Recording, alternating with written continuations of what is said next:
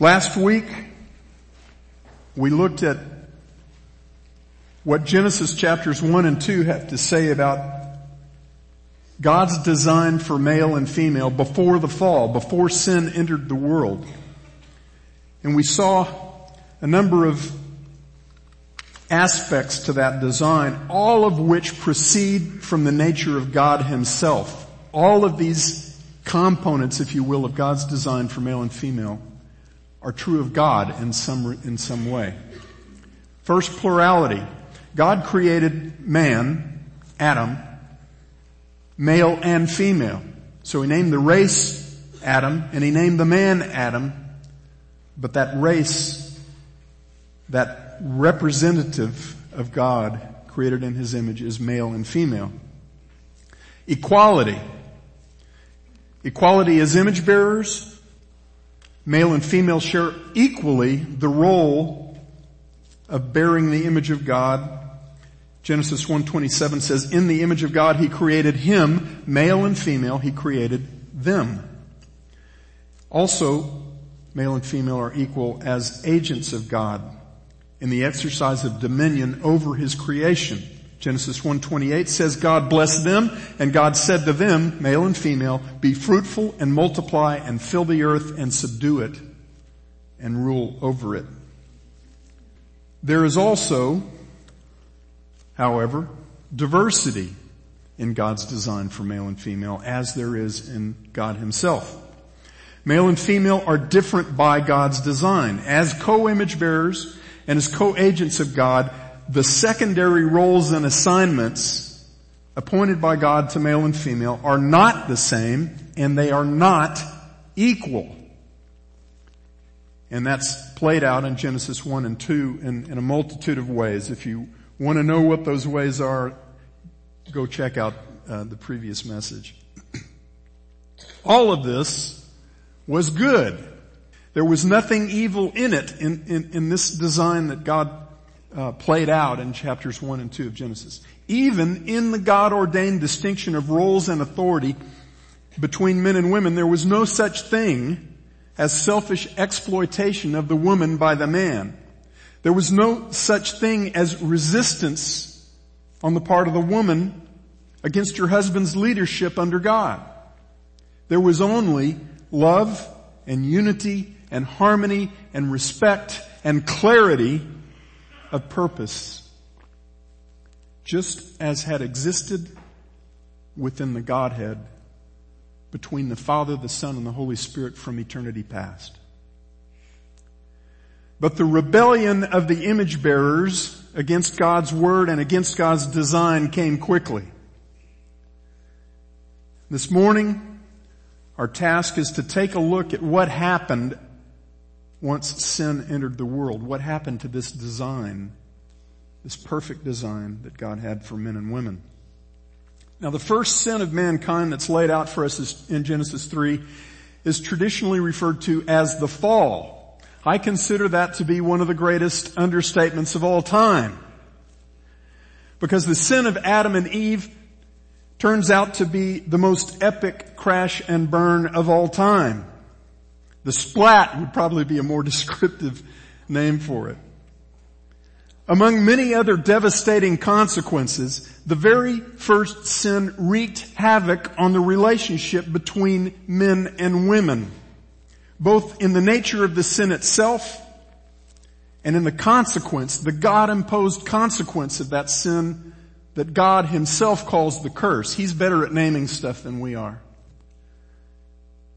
The curse, that name's entirely adequate and accurate. Ever since that first sin, the curse of death, decay, corruption, and even the continuation of sin itself has applied to all people and to all parts of God's creation. Now, I want to clarify in advance one important aspect of what we're going to see regarding the curse and its impact on the relationship between male and female. I believe without hesitation that the curse ensures that the conflict between male and female will persist until Christ returns and makes all things new. And I believe that in some respects the curse even intensifies that conflict between men and women by God's design. And bear with me on this, and I'll try to explain what I'm talking about. We're going to get to that intensification of the conflict shortly. But at this point, what I want to point out is that I believe that intensification is very much in keeping with other things that we find in Scripture, like God hardening Pharaoh's heart in Exodus chapter 4 and 7 and 9 and 10. Or God blinding the eyes of the Israelites and closing their ears for a time so that they will not see and will not hear and will not repent. God's determination to allow our sin to run its course, and even His determination to allow that sin to increase, does not make God complicit in our sin, nor does it make Him the cause of our sin. But be sure of this: God is sovereign over our sin, just as He is sovereign over all things. And He most certainly works to accomplish eternal good even through our sin. If you don't think that's legit, read what Joseph says to his brothers in Genesis 45 and Genesis 50. I want to briefly share a passage from an article in which John Piper quotes the great 18th century preacher Jonathan Edwards. Here's the quote: "God is, as Edwards says, the permitter of sin, and at the same time a disposer of the state of events in such a manner for wise, holy, and most excellent ends and purposes, that sin, if it be permitted, will most certainly and infallibly follow." What he's saying is, God permits sin for a reason, and when He permits it, it is certain that it will occur. He uses the analogy of the way the sun brings about light and warmth by its essential nature, but brings about dark and cold by dropping below the horizon. Here's Edwards' words: "If the sun were the proper cause of cold and darkness, it would be the fountain of these things, as it is the fountain of light and heat. And then something might be argued from the nature of cold and darkness to a likeness in the nature of the sun." Are you with me? This is amazing stuff. In other words, Edwards is saying, sin is not the fruit of any positive agency or influence of the Most High, but on the contrary, it arises from the withholding of His action and energy, and under certain circumstances, it necessarily follows on the want of His influence. By want, he means lack. What he's saying is this. And by the way, the analogy of light and darkness is a really good one, because it's one that God uses and applies to Himself. 1 John 1 verse 5 says, "God is light, and in Him there is no darkness at all." So here's the deal. What is required to ensure that a room will be dark? Yeah, take the light away. Does the light cause the darkness? The absence of light causes the darkness. Just as darkness is the absence of light and cold is the absence of heat, sin proceeds from the withholding of the holiness imparting influence of God in the sinner. Nothing more is required to ensure that sin both persists and increases. Does that make sense? Okay, that's kind of foundational to what we're going to see. All right. How did sin and the curse of sin impact the relationship between men and women? Here's what the narrative in Genesis 3 says. "To the woman, God said, 'I will greatly multiply your pain in childbirth. In pain you will bring forth children. Yet your desire will be for your husband, and he will rule over you.'" Now the word "yet" there in that second clause probably doesn't belong there. It's the same word that's used in the third clause where it says "and." It's just, there are three things here. God will multiply the woman's pain in childbirth. Her desire will be for her husband, and her husband will rule over her. Now, I'm sure there have been many women in the course of history who on that first point have seriously wondered why God didn't come up with a better process for getting a baby out of a mother's womb. Genesis 3 gives us God's answer to that question. And the answer is that He intended it to be every bit as painful as it is. He had a perfect purpose for that pain. Every time a mother gives birth to a child, God is presenting a vivid and unforgettable reminder to the woman and to the man that pain and bloodshed came about in the first place because of sin.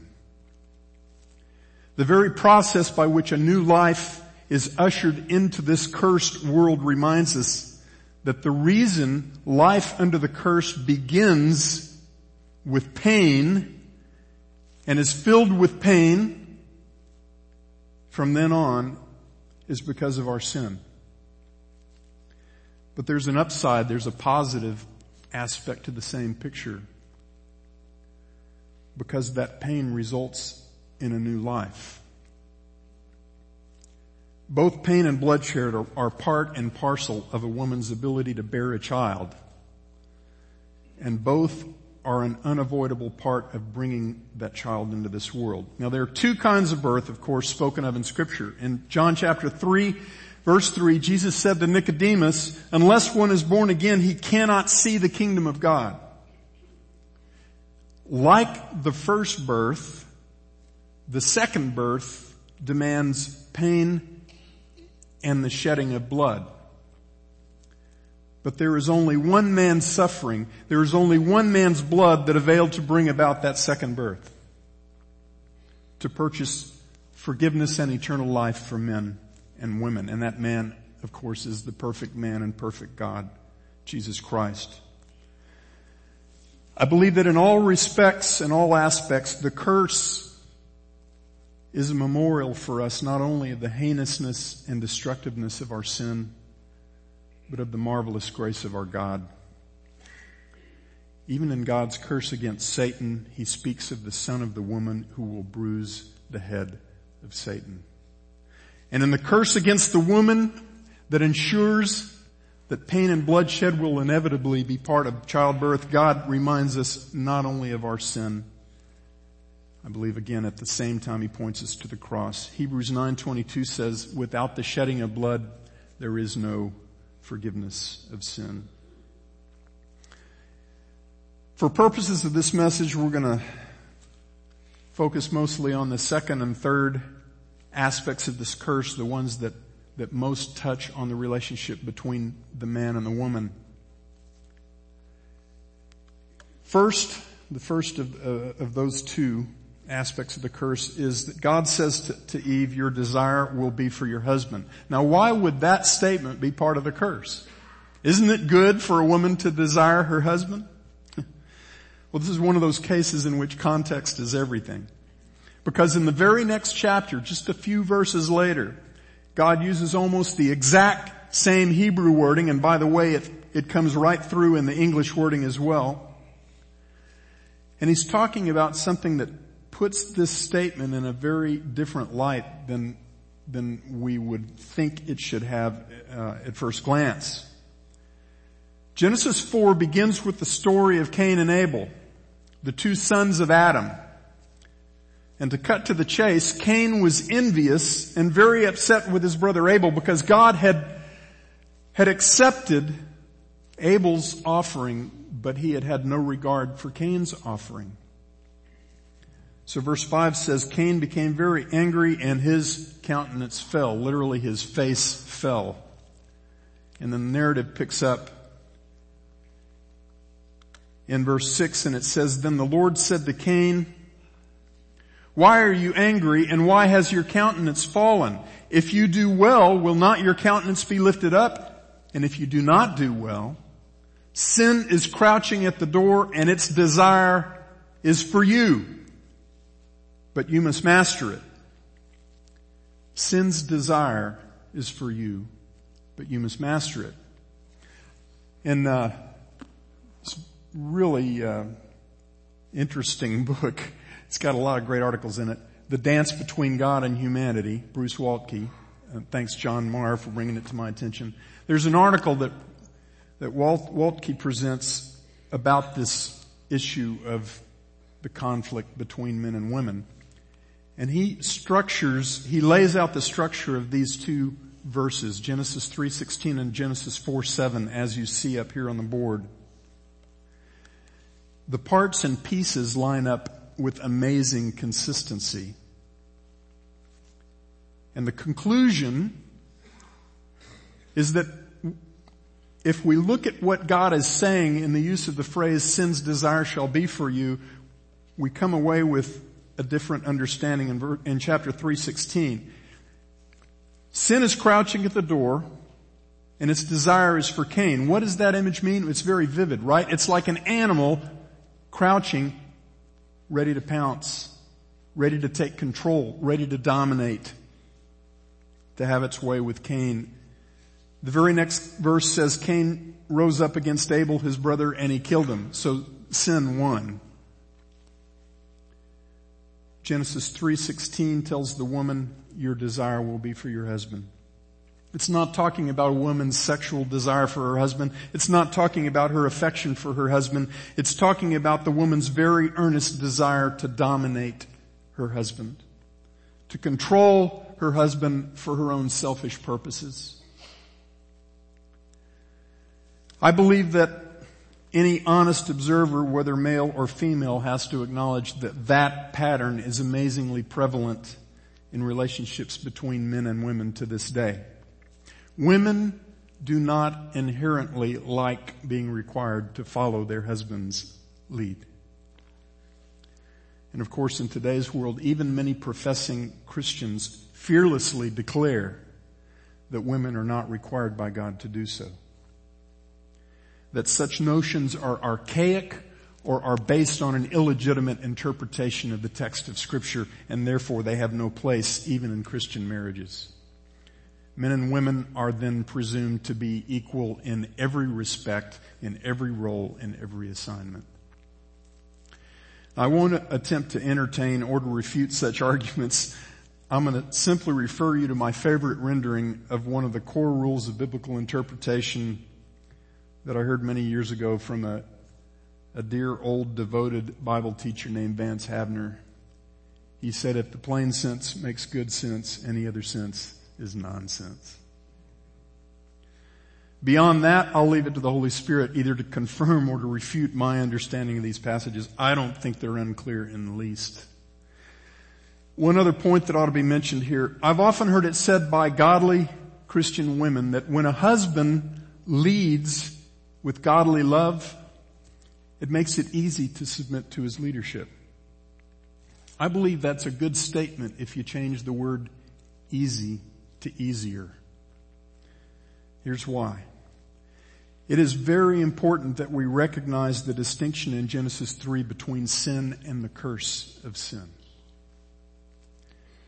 Eve, who was deceived into following Satan's lead, which contradicted the explicit declaration of God, then enticed her husband to follow her lead.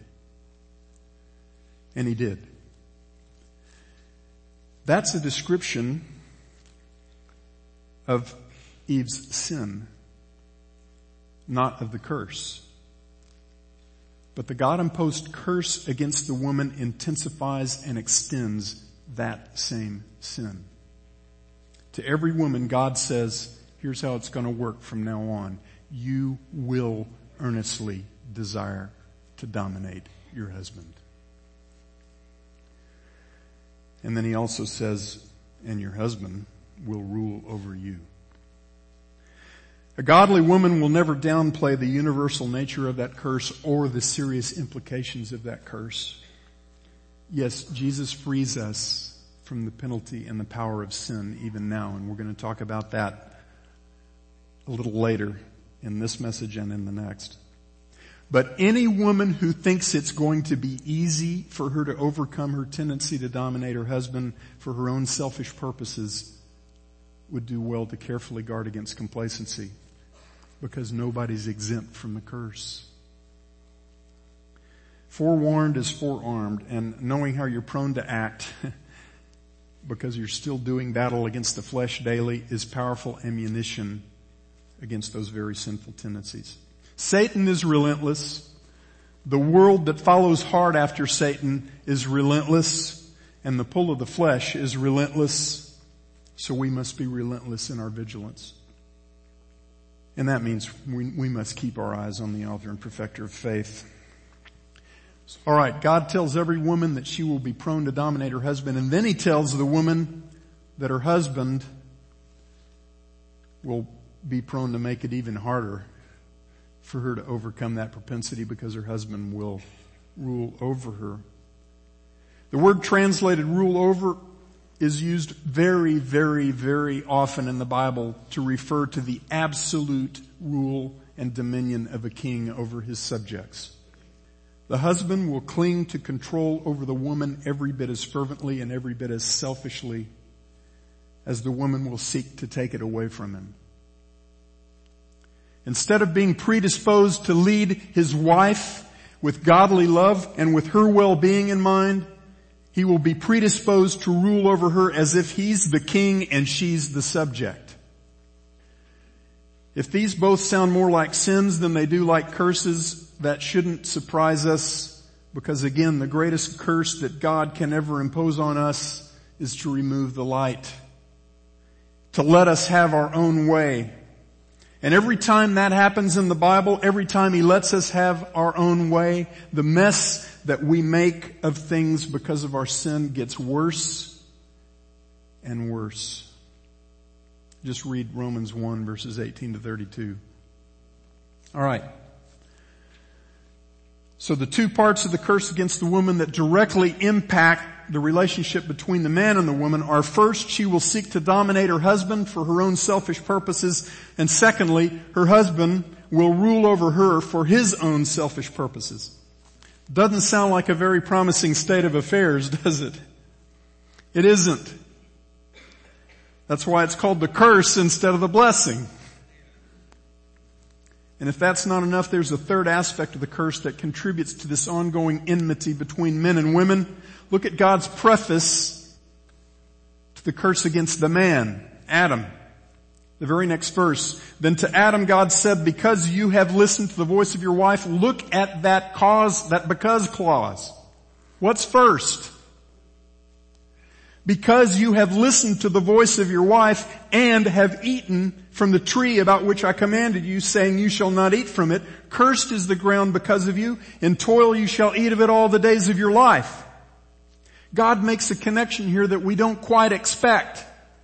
He says the reason work is so blasted hard and frustrating isn't only because Adam ate the fruit that God had forbidden him to eat. It is also because when he did so, he was following his wife's lead instead of leading with love. Instead of heeding the crystal clear words of God who said, do not eat that fruit because in the day that you do, you will surely die, the man heeded other words. He listened to the voice of his wife. Eve, being deceived, followed Satan's lead. But Adam, instead of acting in his appointed role as the head of the woman under God, instead of leading in his marriage out of love first for God and then love for his wife, and thereby shutting down that course of action before it infected him, the head of the race, he instead foolishly set aside that sacred assignment and he followed his wife's lead. And that has been part of the pattern of the sin of men ever since. It might seem paradoxical that God would tell Eve that part of the curse against her is her husband will rule over her, and then immediately tell Adam, you have a really bad tendency to follow your wife's lead. But when you look under the hood, all of these manifestations of sin fit into an underlying motivation that always accompanies sin. And that motivation is plain old-fashioned selfishness. There is a pattern to the sinful behavior of men that's repeated in households all over the world on any given day. In one moment, the man lets his wife drag him around by the ear, and in the next moment he becomes demanding and tyrannical, and in far too many cases he becomes abusive toward his wife.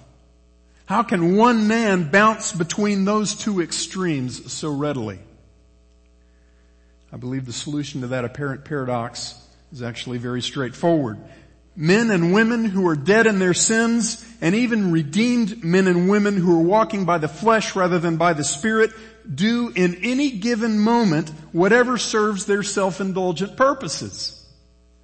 Selfishness doesn't have to act with any consistency to be consistently selfish. And Shelley sells seashells by the seashore. I could say the first one, but I couldn't say the second.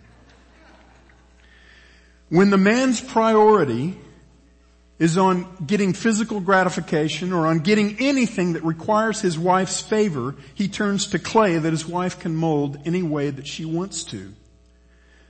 But as soon as she gets in the way of whatever it is that he sees as most desirable in a given moment, he switches on the might makes right module of male sinfulness, and he simply overpowers her to get his way.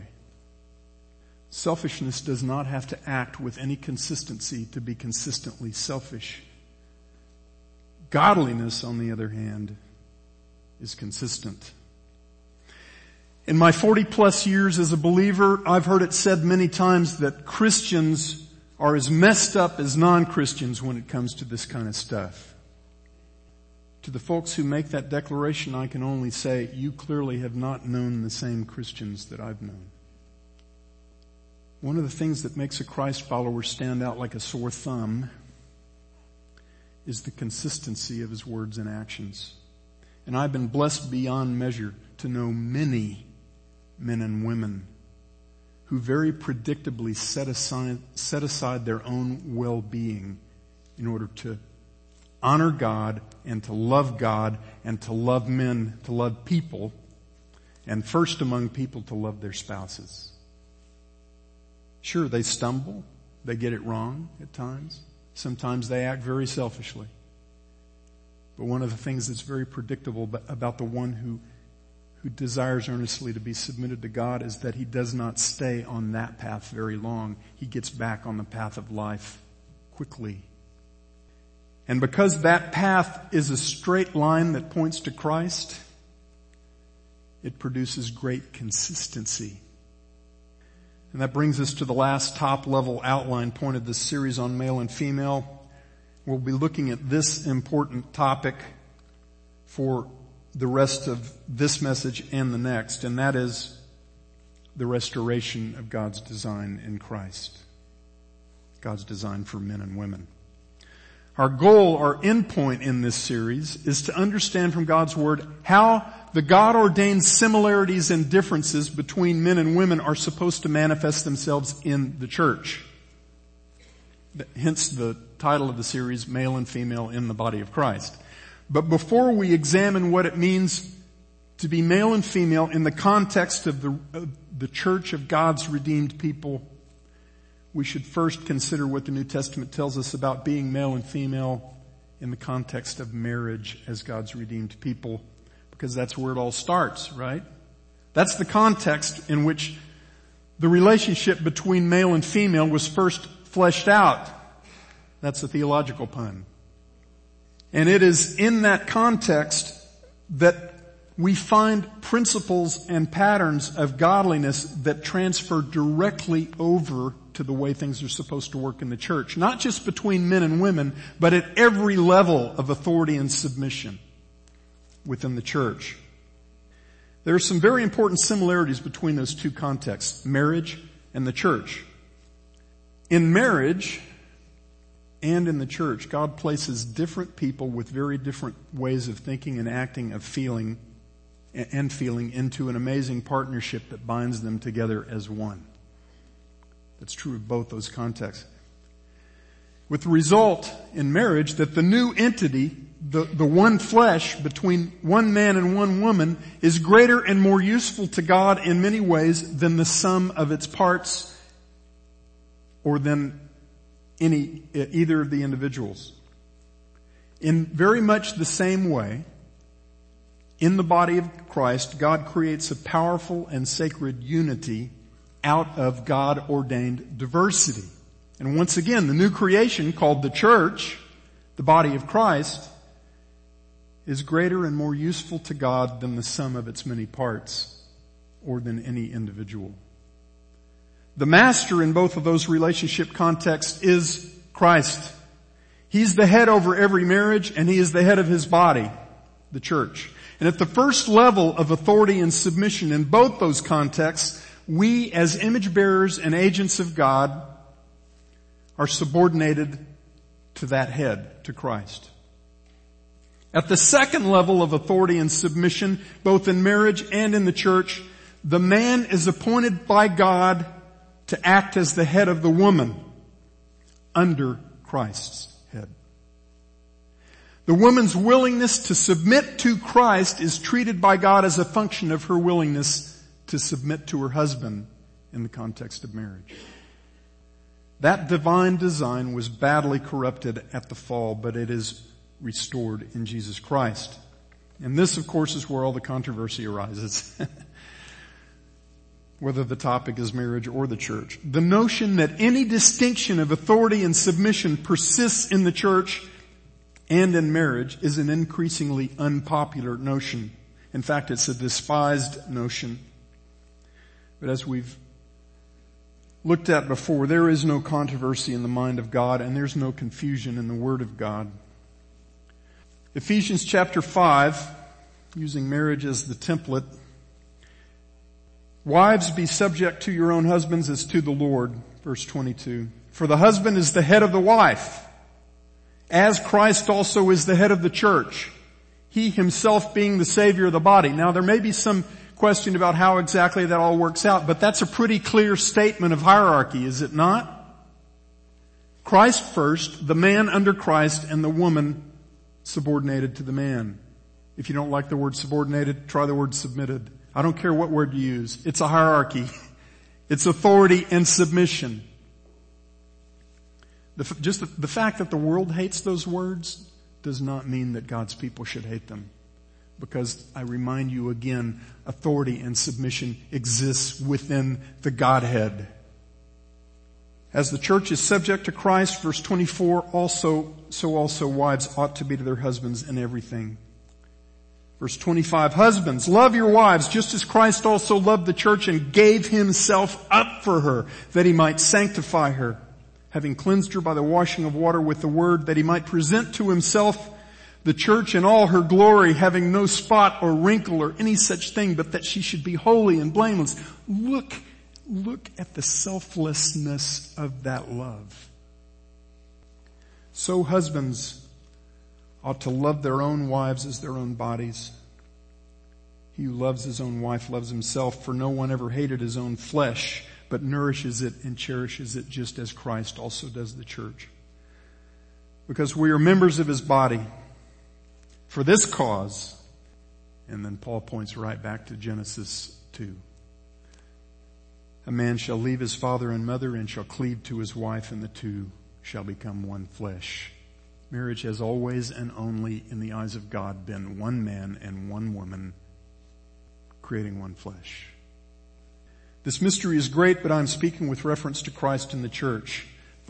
Marriage on earth is a picture of a greater reality, and that's the relationship of Jesus Christ to His bride, and that's us. Nevertheless, let each individual among you also love his wife, even his own wife, even as himself, and let the wife see to it that she respect her husband. In a nutshell, God's commands to wives and husbands are these. Wife, humbly and willingly submit to your husband as the outworking of your submission to Christ Himself. Husband, love your wife just as Christ loves His church and gave Himself up for her. And by the way, it says just as Christ loved His church. You know why it's past tense? Because God demonstrated His love toward us, and that while we were yet sinners, Christ died for us. The cross is the proof of the love of God. It is amazing how many wives and husbands act as if those instructions are unclear. As if they don't have enough information to understand how it's supposed to really work. So they brush aside these very direct instructions from God, and they proceed to come up with their own terms for marriage. And when they do, marriage hits the skids every time. And there are a couple of things in this great passage that we must not miss that very directly transfer over to the relationships between men and women in the body of Christ. First, the man's authority as the head of the wife is to be exercised sacrificially and in love, never selfishly.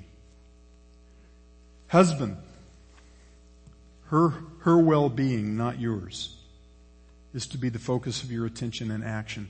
Jesus gave Himself up for His church, for His bride. So you are to give yourself up for your wife, and there's a goal in that sacrifice, and it is the sanctification of your wife. It is that she may be presented holy and blameless and spotless before Christ.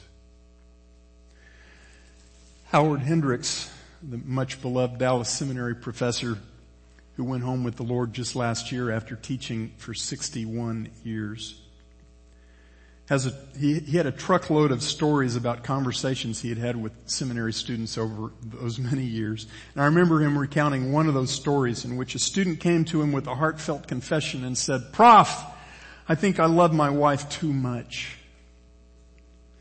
Dr. Hendricks, without hesitation, said to him, "Well, as far as I can tell, you haven't died for her yet." And the young man stared at him for a moment and then said, "No, sir." To which Prof. Hendricks then said, "Okay, then don't worry, you don't love her too much." Jesus laid down His life for His bride, and He is the perfect and preeminent husband. Certainly, it's possible to mess up your marriage because you have a wrong definition of love. But men, if you were loving your wife with Christ as your example, you can never love her too much. Because before you'd ever get to that point, you would be among the dearly departed. Deb and I watched the new Disney animated movie Frozen last Friday. And there were a couple of points in that movie that made my jaw just drop in surprise. One was when Anna, the lead character, said, "I don't even know what love is." And then Olaf, this very joyful little snowman to whom she was speaking, replied to her saying, "Oh, that's okay, I do. Love is putting someone else's needs before yours." When's the last time you heard that from a Disney production? And Olaf said those words as he was consoling Anna in front of a fire that he had started to save her from freezing to death. And of course, in that same moment, he was doing what snowmen do when they stand in front of fires. They actually got it right. And I won't give the plot away in case you haven't seen it yet, but when they finally get to the end of the movie where Disney always goes, and that is to the proof of love, they actually got that right also. And you know what? It wasn't love's first kiss. Your wife, husband, your wife is the object of your love with the goal of pursuing her well-being, not yours.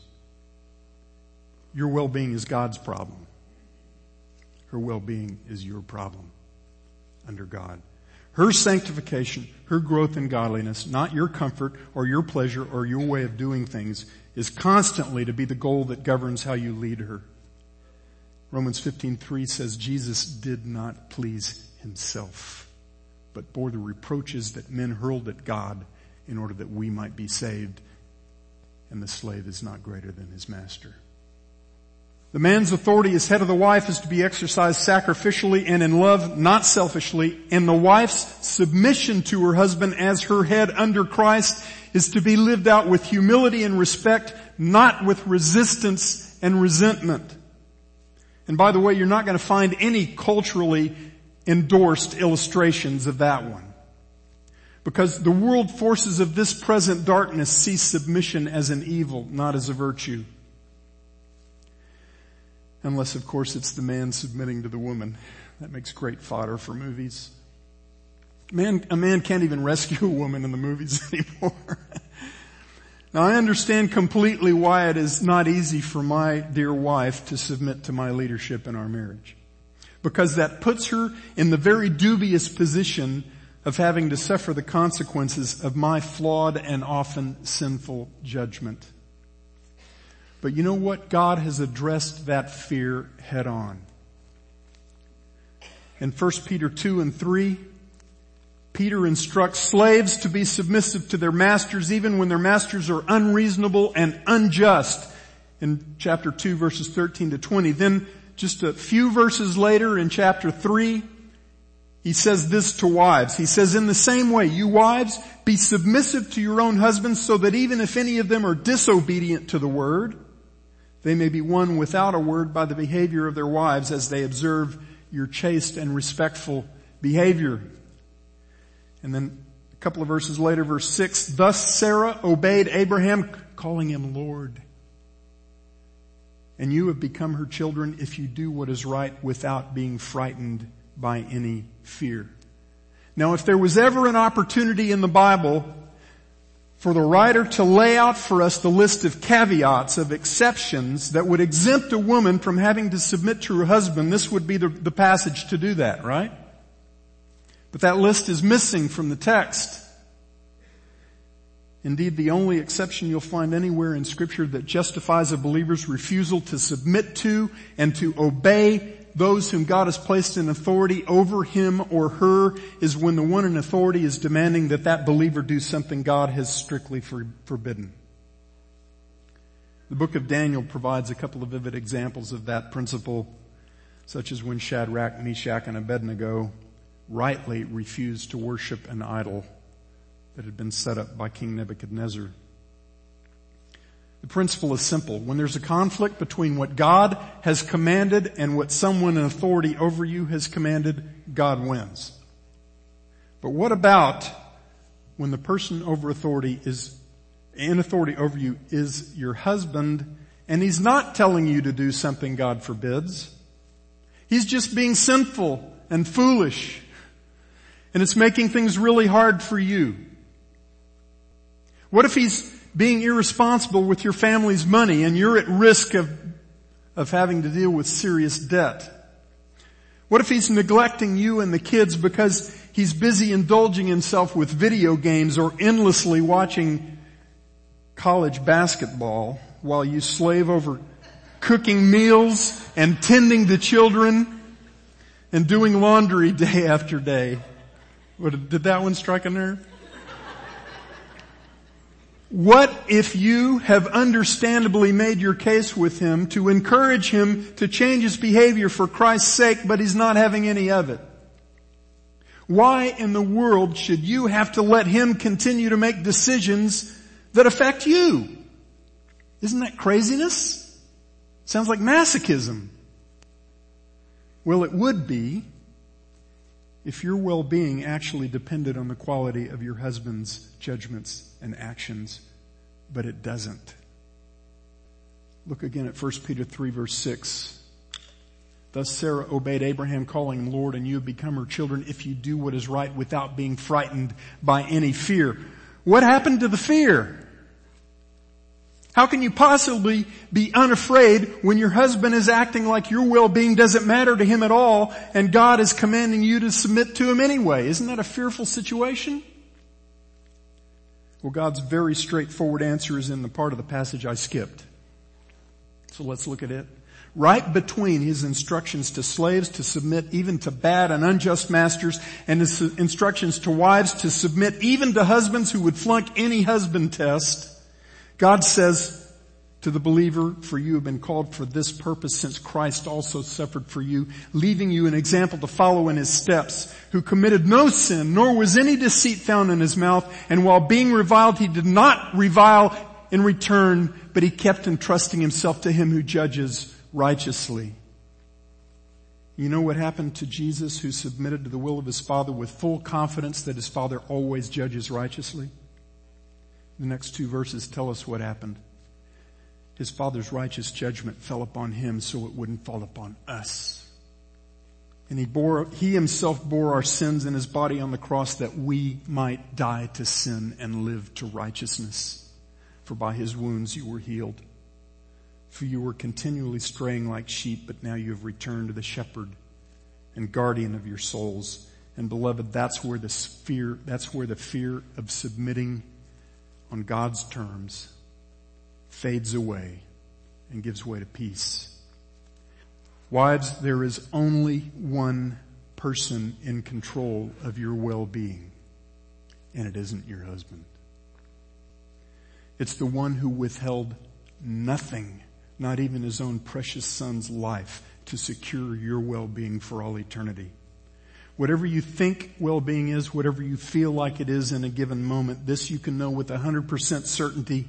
If you're a child of God through faith in Jesus Christ, God has you covered. Nobody can change that.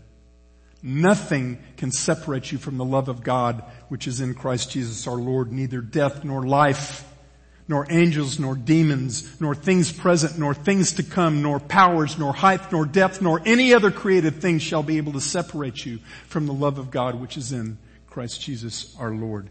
Nothing.